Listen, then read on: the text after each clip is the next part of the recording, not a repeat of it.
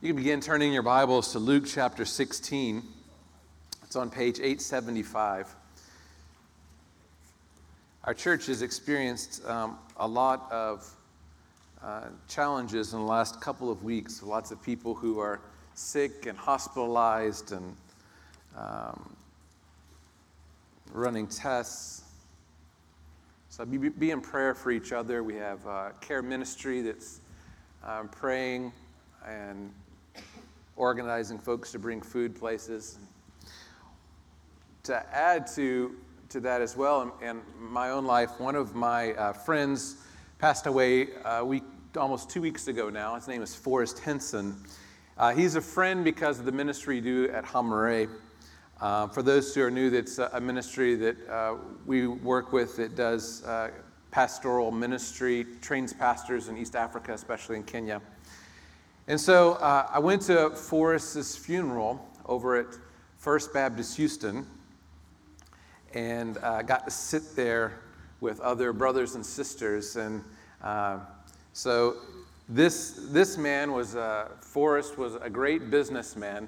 He had his own company that he created, and I don't know, he's probably worth $1 billion. I have no idea.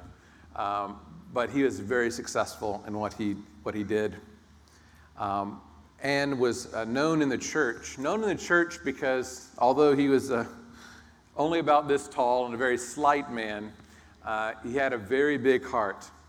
And so Greg Motz, if you know who that was, the pastor of First Houston, he spoke. The head of missions for First Houston spoke as well.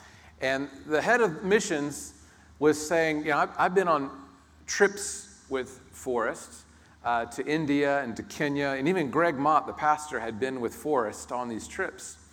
And so he was able to share with us and his experience with this great man of God, Forrest, some of the lessons that he learned. And one of those lessons he learned was when they were going to India, they had a group of guys going together, 3 or 4 guys, and so they all showed up to the airport. The other guys before Forrest, and they had 2 suitcases with them to check on and 1 to carry on. And that's how I travel. My wife doesn't travel that way. She travels like with a bag about this big. But I have all this luggage, and so these guys had all this luggage, and Forrest, like my wife, shows up, and all he has is a carry-on. And he looks at these guys as they're just like, there's stuff all around them, like, what are you doing? They said, we're going to India. He said, we're only going for 2 weeks. Why do you need all this stuff? And so one of the things he learned from Forrest, and I think is a helpful lesson for us today, is to travel light. Travel light. Be careful with all the encumbrances that we bring with us. And then the second lesson that he shared about Forrest's life is to give generously. So as you looked across the room, you saw all kinds of people who he had been very generous to. I think they listed like 7, like Salvation Army, even Houston Livestock and Rodeo. There was one of his great things that he funded was, I'm going somewhere with this, by the way, so you're like, why are we hearing all this? Hold on.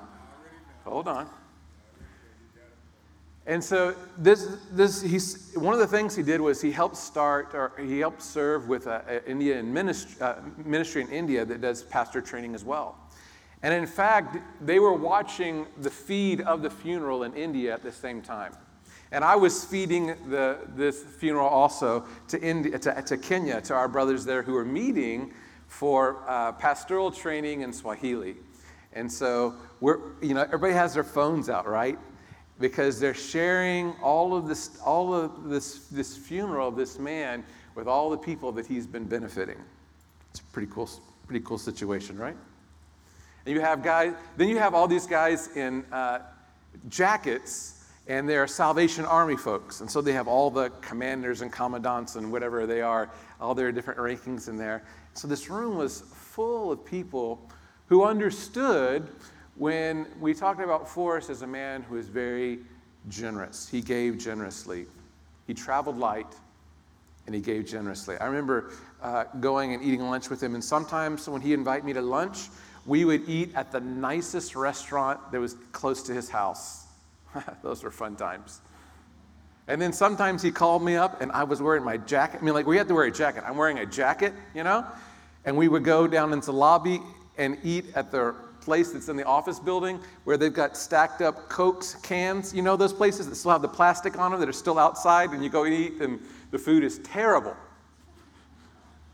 I didn't like that as much, but that's what you got with Forrest. He was a man of means, but he is not a man who collected many things. He was a man who gave generously.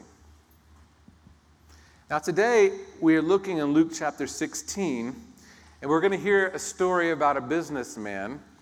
And when I first read it, I told Wendy, I don't think I'm going to preach this, I'm going to skip on. But yeah, we don't get away with that in this church. So this is some of the hard sayings of Jesus in Luke chapter 16. If you've missed being with us, you've missed some great words of Christ. If you have a Bible that has red letters for Jesus, you can see this whole section is red letters, so we love hearing directly from Jesus in these parables. And so last week we talked about that Jesus pursues, he goes after lost things. It's like his specialty. He cares for those who are far off and is willing to leave the 99 to find the lost sheep, even when the sheep, in our eyes, are really wolves, like the tax collectors. And that Jesus cares for the prodigal son, that he is like a father who welcomes that prodigal back. And so we see on one side the pursuit of God, as God pursues unholy, unrighteous, far off, miserable kind of people. He goes after them. That is what he does. He loves them despite themselves, and he calls them to himself. So we see the great pursuit of God. Now we see in chapter 16, he is not just now talking to the Pharisees and the tax collectors and the sinners. Now he includes in the narration, he's talking now to the disciples. And he tells this story. He says, now there was a rich man. He was a manager. And he had a manager. And this manager got charges. He was put on paper. Some of you know what that means. He had charges put against him. Because the rich man found out that the guy was making bad use and wasting his possessions. And he called the man to him and he said to him, what is this I hear about you? Turn in the account of your management, for you can no longer be my manager. So give me back the book of business, because no longer am I allowing you to go out in my name and to represent me and collect money from me, because there's something wrong with you. And the manager said to himself, what shall I do? This is a little soliloquy, by the way. What shall I do, since my master is taking the management away from me? You know what? I'm not strong enough to dig. I'm too proud to beg. I've decided what to do. So that when I am removed from management, people may receive me into their houses. He has an idea. So, summoning his master's debtors one by one, he said to the first, how much do you owe my master? He said, 100 measures of oil. He said to him, take your bill. Sit down quickly and just write 50. And then he said to another, how much do you owe? He said, 100 measures of wheat. He said to him, take your bill. Write 80. And the master finds out about this, and he commends, listen to this, he commends the dishonest manager for his shrewdness. For the sons of this world are more shrewd in dealing with their own generation than the sons of light. And I tell you, make friends for yourselves by means of unrighteous wealth, so that when it fails, they may receive you into the eternal dwellings. And you understand now why I said I'm going to skip these verses, right? What? What is he talking about? There are three things that I want us to see today. Jesus is going to tell us in chapter 16 that we should use our temporal wealth, our short-term wealth, to make eternal friends. He's going to tell us to be faithful with a little, and then you're going to be given more. And don't let your money become your master. 3 great lessons here in chapter 16. Use your temporal wealth to gain eternal friends. So, as Jesus is giving this lesson, we have to say, what's going on here? And so you heard that there is this dishonest manager, and he realizes he is going to be in real trouble because his livelihood is taken away from him. Now, if you're a steward in that day, that's kind of like your position in life. And if that's stripped of you, where no one believes in you anymore, then you're really in trouble. And he says that. He says, now, if this happens to me, I'm going to have to either beg or dig ditches. And I'm not going to do either one of those, so I'm in real trouble. So he begins to think, how am I going to have lasting relationships with other people? How am I going to keep this gravy train going? So what I'll do is I'll call these people who owe him money, and since I still have the book of business, I can write things off, and they're going to say, oh my goodness, what a good man you are. And so he gives them a deep discount so that they might be blessed. And according to the Greco-Roman rules of the culture in the Greco-Roman society, they owed him. So when he would come by and see them again, he could always say, yeah, you remember that time?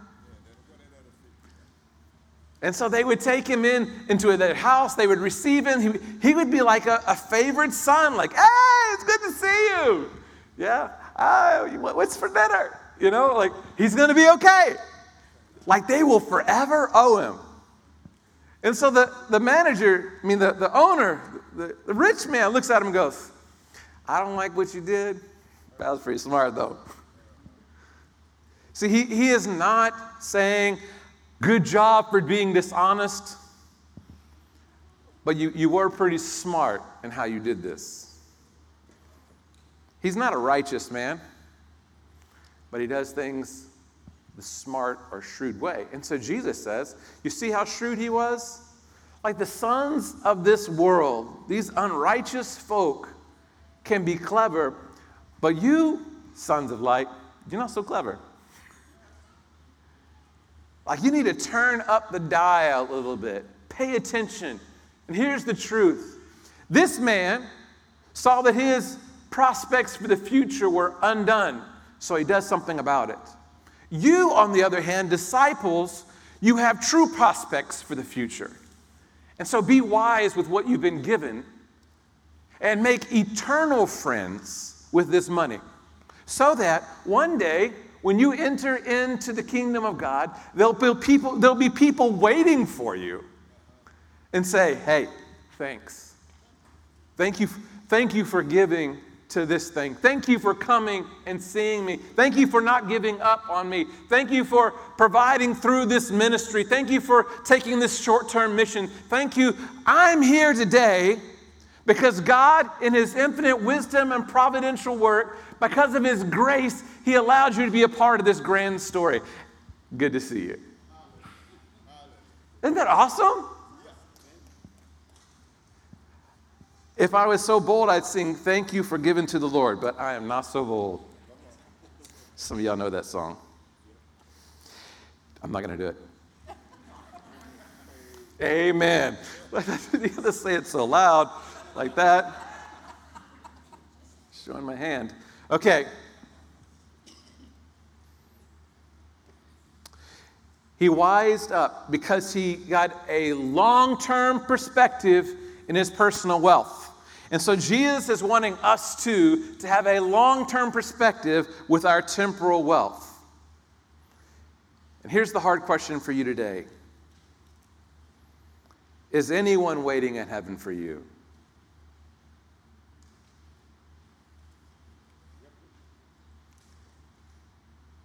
Will there be people who welcome you into the eternal dwelling and will be looking for you? The problem is we can be easily distracted by the lure of wealth and real estate and actually forget the real estate that awaits. Because there is a place that we're going, right? And there are going to be people there. And so what are we using our finances, our abilities, what are we using them for? Are we using them for eternal purposes or for ourselves? You know, if we cared as much about eternity, watch this. If we cared as much about eternity as businessmen cared about money, this world would be a different place, right? I like watching Shark Tank. Is anyone a Shark Tank person here? There's a guy named Kevin O'Leary. He's the loudest of them all. He calls himself Mr. Wonderful. And he is such a pain, but he's fun to watch. And people go up there and they try to pitch him an idea so that the group, someone from one of the sharks will invest in them. And one thing he says, it pains me to see good entrepreneurs chase bad opportunities. We can learn from that. I know it's Mr. Wonderful speaking, but there is some truth in that for us today. Just as we learn from this not so good man, we can learn from Kevin O'Leary that we as the people of God should be careful how we use our money, and we should be investing it for great kingdom purposes. Don't be lazy. Don't sit there like, I don't know nothing. Why should I don't? No, we should be wise. What are we using our money for to advance the kingdom? Sit down and think about it. Like when I met with Forrest, I was introduced to him as the director of Hamare, and I sat with that man for 2 years before he gave a single dollar. I was about to give up on him, to be honest with you, like this man. But what he was doing is he was seeing, is this money going to go for what it should go for? Is there really a plan here? Is there a strategy? Is there any effect with this that I'm going to give my finances towards? We should be shrewd like businessmen. If the people of God cared about eternity as much as businessmen cared about money, then the world would be a different place. The kingdom would be a different place. We need to learn from them. We need to consider, how might God use my resources to further his purposes, and not to be fools about it, to be I'll give money whenever, No, that we be wise, that we make good investments. One of the things I loved about Forrest is he actually invested in a lot of different ministries. One of them is, you can look it up. I encourage you to look it up, biblicaltraining.org. And it's to provide biblical training for some great professors and theologians at no cost to you. So great place to look up theology. And there's different courses you can take. He sat on the board. What a great way to encourage theological growth and maturity. Some of the greatest professors in the world are on that site for free. Use your money wisely. Tim Ferriss, he's also a business guru guy, says, many a false step was made by standing still. Makes a good fortune cookie too, but that's another way we can learn from the sons of this world, that we are not to be inactive, but moving forward with kingdom work. Don't be standing still. All right, I think may have the next verse up on the screen if we're able to work that out. It says this: one who is faithful in a very little is also faithful in much. And the one who is dishonest in a little is also dishonest in much. If then you have not been faithful in the unrighteous wealth, who will entrust you with the true riches? If you have not been faithful in which is another's, who will give you that which is your own? When we look at the principles of 1 Timothy 3:5, on who should be an elder and what their qualification is. This is one of them. Do you manage the resources of your home well? If you can't do it at home, then you shouldn't be doing it for the church. Money should be used as an instrument, not as a possession. Money should be used as an instrument, not as a possession. We tend to think that the things we have are ours, and in turn, they actually possess us. But if we see them as part of God's tools for the use in His kingdom, we don't hold them so tightly. We don't have to have so much luggage, right? We only need what is useful for His kingdom. Leverage what you have for the kingdom's work. So, how then should we go forward? We should travel lightly. We should consider the needs of the world around us. I tell you, there's a big difference between like African culture, as I found out, and Western culture. In African culture, knowledge is something that is kept to yourself. It is not given freely. It comes at a great cost. But your personal resources are free to just about everybody.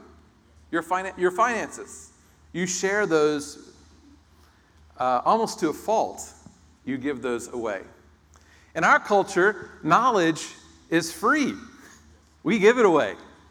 But our personal resources, you're going to have to fill out a form for that.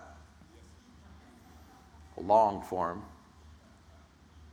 We're not as quick to give away our resources. So in some ways, this is a more difficult lesson for us in the West than I think our brothers in Africa and sisters in Africa.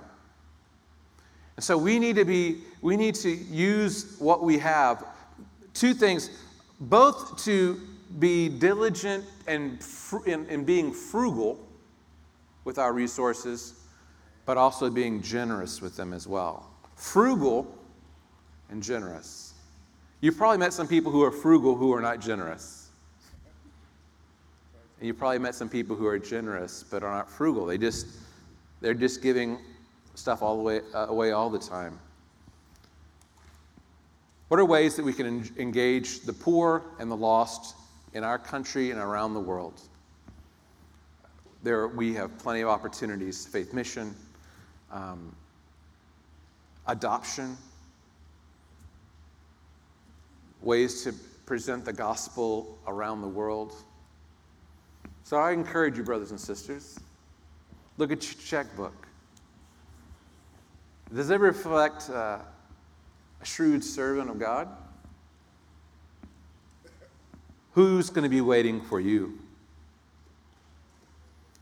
The last point he says is, no servant can serve two masters, for either he will hate the one and love the other, or he will be devoted to the one and despise the other. You cannot serve God and money. I saw a great little comic strip. I don't know, can we pull that up? Did it work? Calvin and Hobbes. This snowman doesn't look very happy. He's not. It's just a matter of time before he melts. The sun ignores his entreaties. He feels existence is meaningless. Sounds like Ecclesiastes, doesn't it? Is it? Nope. It's going to be okay. He's about to buy a big screen TV. So for us, right, when we feel that kind of angst with life, what do? There's a tendency to shop at Walmart and get the brand new giant screen TV. Like, what's the thing that satisfies that angst? Be frugal, be beneficial. Martin Luther talks about how this world is not to be treated like a home, but like a hotel, where you bring a little bit of belongings, you sleep the night, and then you go the next day. This is not our home. There's another home to come. So how are you doing today? Now, I know there are visitors here today. You're going, I bet you they talk about money every week. Well, actually, as you look to Jesus, he's going to talk about money a lot more than I'm comfortable with, to be honest with you. That's right. More than he talks about the kingdom of heaven. More than he talks about heaven, he talks about money, because money can be our master. You know, so we need to be reminded about that. I was teaching a brother. I was teaching with a brother in Kakuma, one of our students who is now becoming a teacher. And he said, you know, when I prepare a sermon, I study a little bit, but then I just pray and pray and pray and pray. I said, well, brother, you need to study a little bit more. He said, but you don't understand. When you study, it's like climbing a mountain. It's like, yeah, I understand. Very familiar with the climbing of the mountain. And we encourage our pastors to go exegetically, chronological and exegetically through the Bible to see what it says, the amount of time. So, you know, there are some of us who would not preach about money, like me. There are some people who would only preach about money. And so we're looking at how much Jesus would preach about money. And he says, be careful. Because the love of money, right, is a root of all kinds of evil. You can't serve two masters. So, pack lightly and give generously. So that wasn't as hard as I thought it was. But it's pretty hard, isn't it?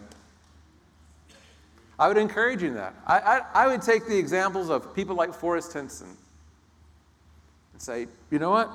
I need to reevaluate where my money's going. And I want to see it invested. Man, he was one of my favorite people to visit with, because he was like asking about people on the other side of the world. In fact, he even went, I wasn't with him, he just went and visited some of our guys on the other side of the globe. So I just went and talked to Simon. What do you mean you just talked to Simon? Yeah, I was just there in Kenya. I went and saw him. You're nuts, man. But he cared, because he wants to see Simon on the other side. There's a whole world of people that we want to see on the other side. So give generously and pack lightly. Let's pray.